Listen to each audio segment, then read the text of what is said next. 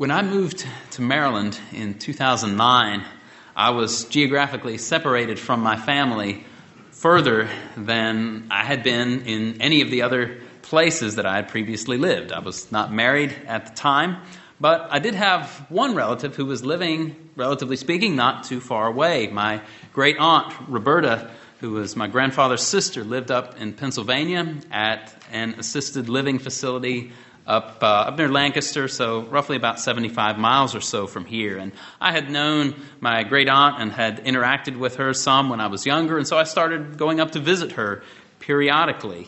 And as odd as it may sound, my great aunt was actually the first member of my family that Ruby ever met after Ruby and I had started dating. I one time said to Roberta, as I was describing Ruby and telling Roberta what Ruby was like, my great aunt said to me, "She sounds like our kind of people."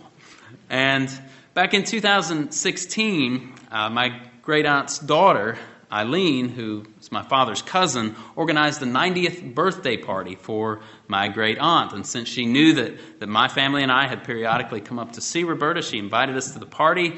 And the last time that I had seen Eileen was probably about 20 years prior to this. I really didn't know Eileen really that well at all. And the last time Eileen had seen my father was probably about 20 years in the past as well. And as I walked in that day, my dad's cousin did a double take. She knew that it was supposed to be me who was coming and not my father, but she did that double take because she thought that I looked so much like my father. There was a family resemblance that was quite striking to her. And you all are familiar with that kind of thing. You talk about how a girl has her father's ears, or a boy has his mother's eyes, and so on. And I have an old black and white picture from probably back in the 1970s, tucked away at home, of my great-great Uncle Bill Jackson. He was in his 70s probably when the picture was taken, and I could see in his face what I remember of my grandfather's face, and I think that given the resemblance between me and my grandfather, if I live to be in my 70s, I'm probably going to look like that black and white photo of my great-great Uncle Bill Jackson. You understand that there are physical characteristics that run in families. We've all seen that, we've experienced that, and we know that. And as we continue in the Gospel of John this morning, we find Jesus showing us that spiritual characteristics also run in families. But the families in view here are not families that are united in marriage and descended by blood. The families that are in view here are spiritual families. The children in these families are spiritual children. And ultimately there are only two families, ultimately only two fathers. There are the children of God and the children of the devil. The children of God follow in God's ways, and the children of the devil want to do his desires. And so with that, let's look to our text this morning, which is John chapter 8, and we'll be beginning up in verse 39, and we'll read down through the end of the chapter. John chapter 8, beginning in verse 39. John writes under the inspiration of the Holy Spirit, and he says, "They answered and said to him, 'Abraham is our father.' Jesus said to them, 'If you are Abraham's children, do the deeds of Abraham. But as it is, you are seeking to kill me, a man who has told you the truth, which I heard from God. This Abraham did not do. You are doing the deeds of your father.' They said to him, 'We were not born of fornication. We have one Father, God.' Jesus said to them, 'If God were your Father, you would love me, for I proceeded forth and have come from God. For I have not even come on my own initiative, but he sent me. Why do you not understand what I am saying? It is because you cannot hear my word. You are of your father the devil, and you want to do the desires of your father.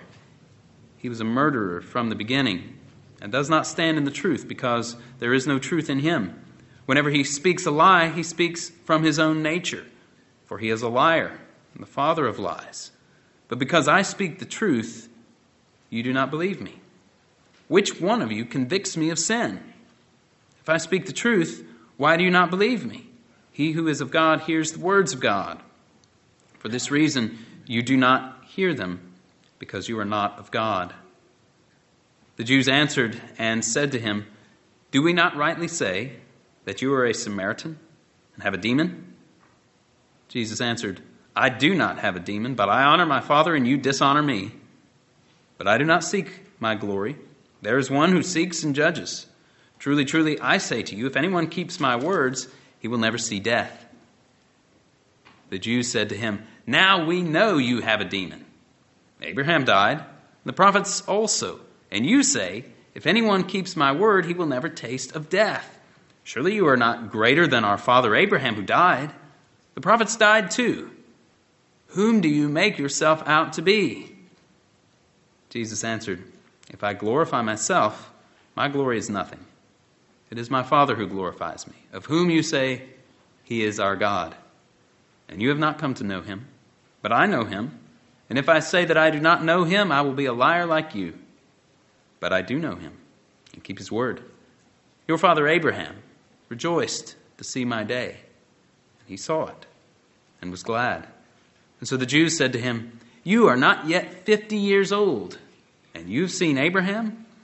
And Jesus said to them, "Truly, truly, I say to you, before Abraham was born, I am." Therefore they picked up stones to throw at him. But Jesus hid himself and went out of the temple. This conversation that we observe here between Jesus and the Jewish crowd had taken a turn toward the issue of family lineage back up in verse 33, a few verses prior to where we began reading. We saw there last week that the Jews claimed to have been the descendants of Abraham and never to have been slaves of anyone. And Jesus, after responding to them concerning the subject of slavery and slavery to sin and how he came to deliver from that slavery, Jesus returned to the issue of family lineage up in verses 38 and 37, where he said, "I know that you are Abraham's descendants, yet you seek to kill me, because my word has no place in you. I speak the things which I have seen with my father, therefore you also do the things which you heard from your father." And so obviously Jesus gets it, right? He knows that these men are Jews. They are the biological descendants of Abraham. He knows that, yes, of course, they're the descendants of Abraham. But they're doing something that is inconsistent with that. Something inconsistent with their claiming their lineage from Abraham. Namely, they are trying to kill Jesus. Verse 38, Jesus explains the difficulty that has arisen between he and his hearers. He had spoken to them the things that he had seen from his father, while they were wanting to do the things that they had heard from their father. And so Jesus is there explaining himself, explaining his mission, explaining the way of salvation through faith in him, how the Son, if the Son sets you free, you'll be free indeed. And meanwhile, these people are trying to kill Jesus. And Jesus says to them that they are doing the things that they had heard from their father. Well, what father had they been hearing these things from? They claim in verse 39, Abraham is their father. And Jesus pushes back on this. Even though he had already granted that, yes, you are physically descended from Abraham, he recognizes and points out to them that there is a spiritual disconnect between the man that Abraham was and the kind of men that these people are.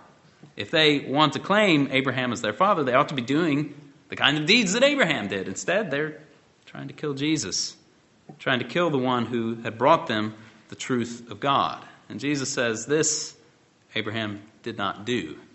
Now, of course, we know that Abraham had his forceful side. As in Genesis 14, when he heard that his nephew Lot had been taken captive, under those conditions, Abraham rounds up the 318 trained men of his household and he goes out after the kings. Indeed, the book of Hebrews refers to that incident as the slaughter of the kings, right? Abraham could be forceful when need be. But killing a messenger from God was certainly not the thing that Abraham did. And we read about that in Genesis 18, right? There were those three men who came to visit Abraham, and as the subsequent narrative makes it clear, two of those men were actually angels, the angels who went down to Sodom to get Lot and to destroy the city. And it also became clear that one of those men was actually the Lord himself, the one with whom Abraham negotiated, as it were, for the preservation of the city of Sodom if only 10 righteous men could be found there. It was the Lord himself who had appeared to Abraham, presumably actually the pre-incarnate Son of God in the form of a man. These Jews here were wanting to kill the Son of God in the flesh who had told them the truth. Abraham didn't do that. Abraham listened to the Lord. And so Jesus says to the crowd in verse 41 the same thing that he had said pretty much up in verse 38. You are doing the deeds of your father. Now, as of yet, Jesus had not told them who their father actually is. But he gets there. Verse 44, you are of your father, the devil. You want to do the desires of your father. Now, you can see here how Jesus connects one's behavior to the spiritual family to which one belongs. He makes that connection in verse 44. Their antagonistic behavior toward Jesus and their desire to kill him indicated that they were of their father, the devil. They wanted to do the things that their father desired. And notice also the conditional statements given by Jesus in verse 39 and also in verse 42. Verse 39, he says, if you are Abraham's children, do the deeds of Abraham. Or, as the ESV translates it, you would be doing the works that Abraham did. There's a connection there. If this, then this. If you were really Abraham's children, if you were his true children from a spiritual perspective, you'd be doing what Abraham did. The fact that you're not doing what Abraham did is evidence that you're not really the children of Abraham, not his children, at least in the way that really matters.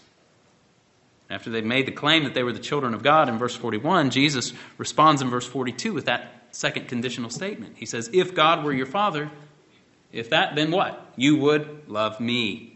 For I proceeded forth and have come from God, for I have not come on my own initiative, but he sent me. If these men were truly the children of God, they would have loved Jesus because Jesus is the eternal Son of the Father, sent by God into the world. The fact that they did not love Jesus indicated that they were not the children of God. Now, though the form of the statement is different, the same logic is present in the words of verse 47. Jesus says, he who is of God hears the words of God. For this reason you do not hear them, because you are not of God. In other words, if you belong to God, if you were on God's side, you would hear God's word. Jesus was speaking the word of God to them, but they were not hearing. And the reason they were not hearing is because they were not of God. They were, rather, of their father, the devil.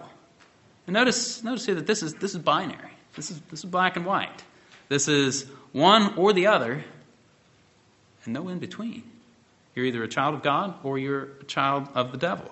And it is plain as day here in this passage that you don't become a child of God based on your earthly ancestry. You can have the most godly ancestors in the world and be a child of the devil. You can have the most godly immediate ancestor, most godly father, most godly mother in the world, and still be a child of the devil. These people are the descendants of Abraham. They knew it and Jesus knew it. But they were the children of the devil and not the children of God.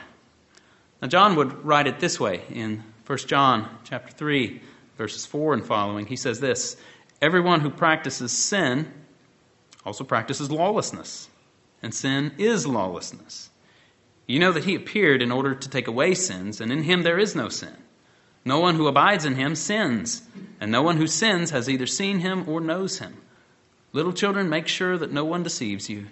The one who practices righteousness is righteous, just as he is righteous. The one who practices sin is of the devil, for the devil has sinned from the beginning. The Son of God appeared for this purpose, to destroy the works of the devil. No one who is born of God practices sin because his seed abides in him, and he cannot sin because he is born of God. By this, the children of God and the children of the devil are obvious. Anyone who does not practice righteousness is not of God, nor the one who does not love his brother. Right? John lays it out again there in 1 John. You're a child of God, you're a child of the devil, and it can be seen. Again, this is binary, one or the other. Child of God, child of the devil. And which one is your father will be evident based on your actions. John says that it's obvious who the children of God are and who the children of the devil are. If you don't practice righteousness, you're not of God, but you're of the devil. If you don't love your brother, you are not of God, but are of the devil. Or to express it positively, as Jesus expressed it here in John 8, if you are of God, you will love me, Jesus says. You will love Jesus if you are of God. If you are of God, you will hear the words of God. You will hear them, not in the sense of the audible sensation entering your ear canal, but you will hear them in the sense that you will listen, you will believe, you will obey.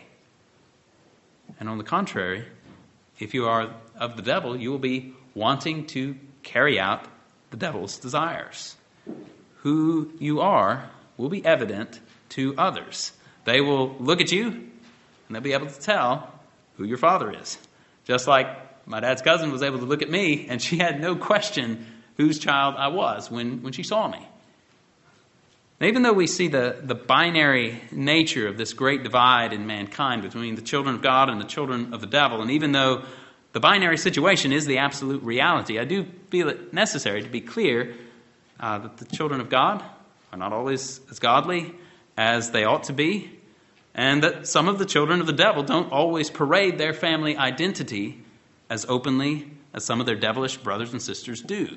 On either side of the divide between the children of God and the children of the devil, there's a continuum, right? There is increasing wickedness on the side of the devil, and there is increasing godliness on the side of the godly. There's a continuum. But there's a great chasm between the two sides. It's binary. Two sides. Great chasm between the two, but there's a continuum on each side of that divide. And so on the one hand, I want to comfort those who have tender consciences, who legitimately see their sinfulness, who know that they do not love Christ as completely as they ought, nor listen to his word as completely as they ought, nor serve God as faithfully as they ought. And the comfort is this: even though there is a clear line of demarcation between the children of God and the children of the devil, Jesus is not saying that the children of God are perfect children of God. John is not saying that the children of God absolutely never sin. And this is clear in the book of 1 John by things that he says, such as 1 John 1:9, if we confess our sins. He's talking about believers who sin, who confess their sins. 1 John 2:1, that if anyone sins, we have an advocate with the Father, Jesus Christ, the righteous. What John is saying is that sin does not define and control a believer the way it does a non-believer. A believer does not habitually, continually, and unrepentantly sin. A non-believer does. And so, if you're a believer and you have a tender conscience, be comforted.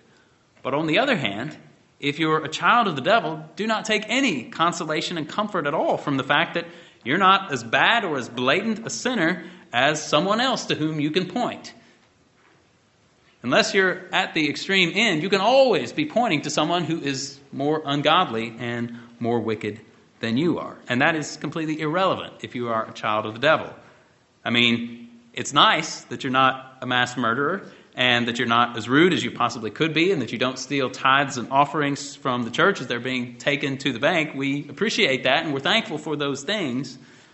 But don't fool yourself, right? You can avoid certain big sins and maybe certain small sins, but that doesn't change anything in regard to your status as being a child of the devil. And so the question that we all need to be asking this morning is, who is your father? Who is my father? That's the question you need to be asking yourself. And if you need help answering that question, you can kind of ask the following diagnostic questions. Whom do I resemble? Do I resemble God, or do I resemble the devil? What's the family likeness look like in my life? If you profess to be a child of God, do you love Jesus? Do you listen to the word of God which Jesus came to proclaim? Do you submit yourself to that word which Jesus proclaimed? If you do those things, those are good signs that you're a child of God. You may be weak, you may stumble more than you wish you did, but nevertheless you have good evidence within you that you are a child of God. My brother, my sister, keep going if that's you. Keep loving Jesus. Keep listening to his word and continue submitting yourself to it. Continue practicing righteousness. Pray for the grace of the Holy Spirit that you may continue and abound more and more, and that you may grow in the grace and love of the Lord Jesus Christ. But on the other hand, there may be some who look into their heart and find it very dark. You see that you don't love Jesus, that you don't listen to the Word of God. In fact, your desires are set directly in line with the desires of the devil. And Jesus described the characteristics of the devil there in verse 44 when he says that the devil was a murderer from the beginning and does not stand in the truth because there is no truth in him. Whenever he speaks a lie, he speaks from his own nature, for he is a liar and the father of lies. And this, I think, is helpful to see the character of Satan, that he's a liar, that he's a murderer, that he lies to mankind so that he can murder their souls. This is what he did in the beginning, when he lied to Eve in the garden to entice her to disobey God so that he might bring the human race from life to death. God said, you eat the fruit, you're going to die. What does the devil do? He wants Eve to eat the fruit so that she will die. And so he lies to her. And then, by her enticement, Adam ate and did that very thing. Brought death to the human race. Physical death, spiritual death, and eternal death in hell. It's a crafty serpent, that devil. He schemed, he lied, he murdered. But thanks be to God, the devil's designs did not accomplish everything for which he had schemed. On that very dark day in the garden, where the devil lied and murdered, God also promised that there would be a Redeemer, the seed of the woman who would crush the head of the serpent. And therefore, John says in that passage that we read in 1 John 3, the Son of God appeared for this purpose, to destroy the works of the devil. The devil had works in motion. Jesus showed on the scene to crush those works, to crush the head of the serpent, to put to naught the works and schemes of the devil. Jesus came to speak truth and to bring life and immortality to light through the gospel, as Paul would express it in 2 Timothy 1:10. The devil lies, the devil kills, and those who follow him walk in his ways, the ways of lies and deception, the ways of turning away from the truth and seeking to turn others away from the truth also. His ways are ways of murdering. Satan's business is that of blinding the minds of the unbelieving so that they might not see the light of the gospel of the glory of Christ and so be saved, as we find in 2 Corinthians 4:4.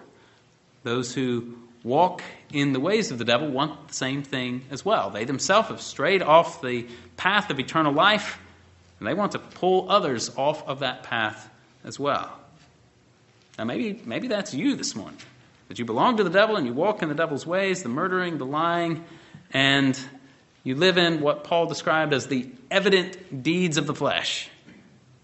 And that those are more or less the things that you want to do, as he said in Galatians 5. Immorality, impurity, sensuality, idolatry, sorcery, enmities, strife, jealousy, outbursts of anger, disputes, dissensions, factions, envying, drunkenness, carousing, and things like these.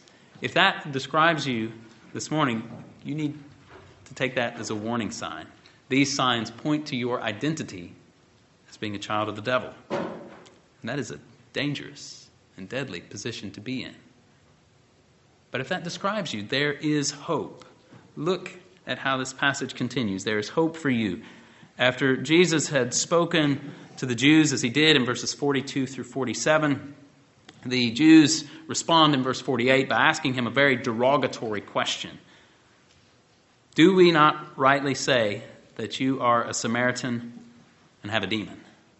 Now, how's that for a question in an exchange like this? They cannot stand toe-to-toe with Jesus in arguments, nor refute his words with theirs, and so they basically resort to name-calling at this point. They ask Jesus if he was not a Samaritan, which for them is shorthand for calling someone a despicable, heretical half-breed. And then on top of that, they ask him if he is demon-possessed. Now, we've seen this question about if Jesus is demon-possessed earlier in the Gospel of John, back in chapter 7, verse 20. And back there, it seems like they were probably meaning to more or less ask him if he was out of his mind or disturbed or paranoid. But here in John 8, in this context, it seems that they mean it in its full literal sense, in the sense of, are you not demon-possessed? We think you are. Jesus rejects the assertion out of hand and contrasts his action with theirs. He honors his Father. They dishonor him. And when we consider what Jesus had said back in chapter 5, verse 23, it becomes clear that the fact that this crowd dishonored Jesus meant that they were dishonoring the Father as well. Right? Jesus said that all should honor the Son just as they honor the Father. If you dishonor the Son, you're not honoring the Father.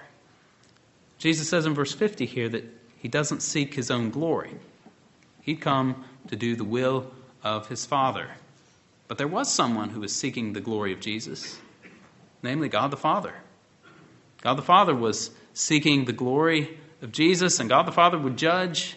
And then comes the gospel in verse 51. Notice that there. This is the gospel. Jesus says, "Truly, truly, I say to you, if anyone keeps my word, he will never see death." When Jesus sets up something that he's about to say with "truly, truly," or in the King James, "verily, verily," when Jesus sets something up like that, we need to pay close attention to what he's saying. He says, "I say to you, if anyone keeps my word, he will never see death." And in order to understand what Jesus is getting at here, we need to understand a couple of things. One, what does he mean by keep? And second, what does he mean by his word? Now, to keep here is to believe, to obey, to receive it joyfully, and to submit to it. And by his word, Jesus means his doctrine, his teaching about himself, his teaching about the way of salvation, about the law of God, and about how we should live, and about what God requires of us. And thus what it means to keep his word is to repent of our sins and believe in him, to repent and believe the gospel. And our Lord says that whoever keeps his word will never see death. This is wonderful. This is what we just sang about right before the sermon, right? It is not death to die. And Jesus is certainly not promising here a deliverance from physical death. And the Gospel of John is very clear about that. Jesus says in John 16:2, "They will make you outcasts from the synagogue, but an hour is coming for everyone who kills you to think he is offering service to God." Jesus is very open about the fact that believers are going to die. Sometimes it's going to be a violent death because people hate me, they're going to hate you too, they're going to kill you, just like they did to Jesus. And in case there was any doubt in our mind about this, I think Jesus' exchange with Martha in John 11 is very helpful. Jesus says to Martha, "I am the resurrection and the life. He who believes in me will live even if he dies, and everyone who lives and believes in me will never die." What Jesus promises is that those who keep his word, who believe in him, will not die. And what he means there is he's talking about the second death, the eternal death in hell. Those who believe in Jesus, those who keep his word, will live even if they die. They're going to die physically. They will not die spiritually and eternally. They will never die because they've received the gift of eternal life. It is with them now, it will be with them forever. For God so loved the world that he gave his only begotten Son, that whoever believes in him will not what? Will not perish, but have eternal life. This is what Jesus is talking about here in verse 51 when he says, "Truly, truly, I say to you, if anyone keeps my word, he will never see death." He's talking about never perishing in the John 3:16 sense. And in truth, this is the way in which someone changes which family they belong to. This is the hope for you if you're looking into your heart, asking those diagnostic questions, and you think, "Oh no, I'm a child of the devil." If that's you, look to verse 51, because this is the hope. This is how we change our family, as it were. It's through repentance and faith in Christ. Isn't that what we saw last week, earlier here in chapter 8? That he whom the Son sets free will be free indeed. That Jesus is the one and the only one who can free us from sin. That trusting in him and keeping his word, we're set free from sin so that we may keep his word. This is the good news of the gospel, and this is the hope for those who are currently the children of the devil. And if you are a child of the devil right now, you don't have to remain a child of the devil. In the preaching of the gospel, Jesus calls you to himself. He says, "Come to me, you who are weary and heavy laden, I will give you rest." He invites you to switch your allegiance in the battle that is raging in this world. And he calls you to do that. He commands you to do that. Jesus calls you to repent and believe, and he promises to deliver all of those who do. when he says, "Truly, truly, I say to you, if anyone keeps my word, he will never see death." But notice how this exchange with the Jews continues to go south, because those words of Jesus in verse 51 spark yet more outrage in the Jews, so that they say to Jesus, "Now we know that you have a demon." They're not asking anymore. For them, the conclusion is foregone. "We thought so before," they say, "but now your words merely confirm what we were thinking. Abraham and the prophets are dead, and yet you're saying that if anyone keeps your words, he'll never see death. He'll never taste death." And so they say, "Surely you are not greater than our father Abraham, who died. The prophets died too. Whom do you make yourself out to be?" Again, this question of identity keeps on coming up. Who are you claiming to be? Jesus gives a reply. Verse 54 to 56. "If I glorify myself, my glory is nothing. It is my Father who glorifies me." Again, he had said earlier, there's one who is seeking it, who judges. Now he's very clear about who is seeking his glory. He says, "It is my Father who glorifies me, of whom you say he is our God. And you have not come to know him, but I know him. And if I say that I do not know him, I will be a liar like you. But I do know him and keep his word. Your father Abraham rejoiced to see my day. He saw it and was glad." Now, in those words, Jesus returns to much of what he had already been telling them about not seeking his own glory, that the Father was the one who was seeking his glory, that Jesus is the one who knows the Father. He's really what John 1 says that he is, the only begotten God who is in the bosom of the Father, who had come to earth to reveal the Father. This is who Jesus is. Meanwhile, these men claimed God as their Father, but were not of God. They didn't know God. They were not his children. They didn't keep the Father's word, but Jesus did. And Jesus comes back to the question that they had asked about him being greater than Abraham. Abraham died, the prophets died. Surely you're not greater than our father Abraham. And Jesus says in verse 56, "Your father Abraham rejoiced to see my day. He saw it and was glad." And what Jesus seems to be getting at there is that Abraham had the messianic promises that in Abraham all the nations of the earth would be blessed, as we find in Genesis 12:3, or that of Genesis 22:17, a little bit more specific, that in his seed all nations of the earth would be blessed. And Paul picked up on Genesis 22:17 in his words in Galatians 3:8 that we read this morning.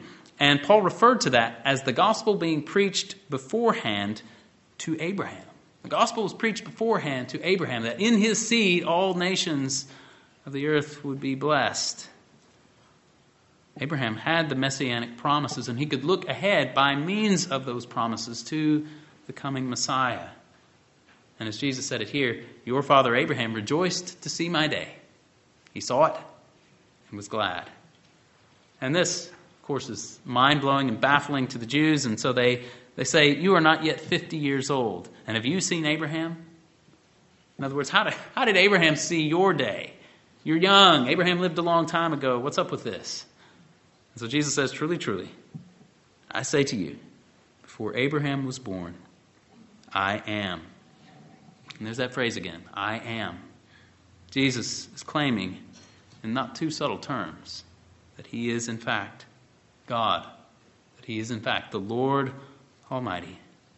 Not only did he exist in the day of Abraham, he existed eternally, from eternity before Abraham was born. Clearly this was no ordinary man who was standing before the crowd that day. This was the Messiah, the eternal Son of God, of whom Abraham had received the promises. He was the one who accompanied those two angels when they came to Abraham in Genesis 18. Abraham had seen afar the Messiah's day and had rejoiced to see it. Jesus is claiming to be the Messiah, claiming to be God. And these men there who heard him, they got it. They understood. And they thought that he had blasphemed by claiming to be whom he claimed to be. And so in their anger and misguided zeal, they did what was natural. They bent down to pick up stones to throw at him. It was written in the law in Leviticus 23:16. "Moreover, The one who blasphemes the name of the Lord shall surely be put to death.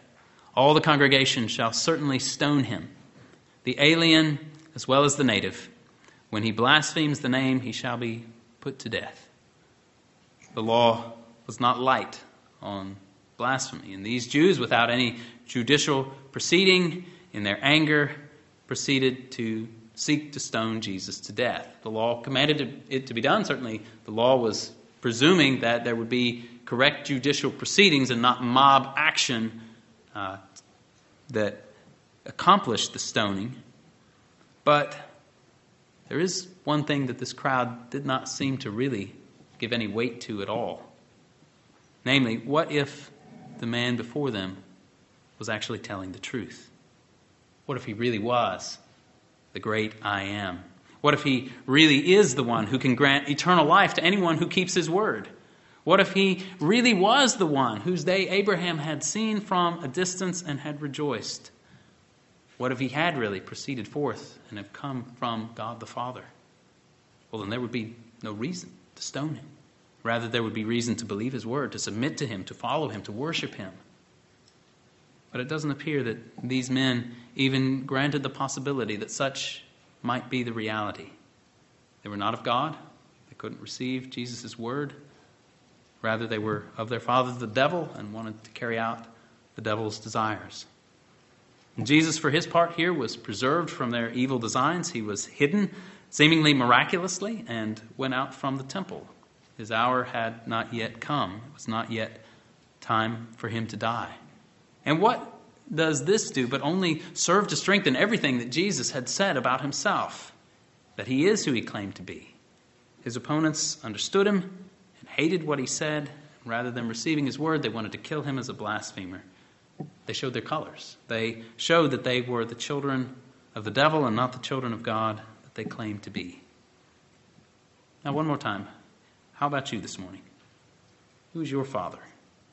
Again, remember this is binary. This is one or the other. Child of God or you're a child of the devil. And you're going to look like your father. The resemblance won't be identical, but it will be a resemblance in general. In general, you're going to be doing the deeds of your father. The one who is of God hears the words of God, receives the words of God, believes them, and obeys them. The one who is of the devil wants to carry out the devil's desires. Chiefly, deception and the murder of souls.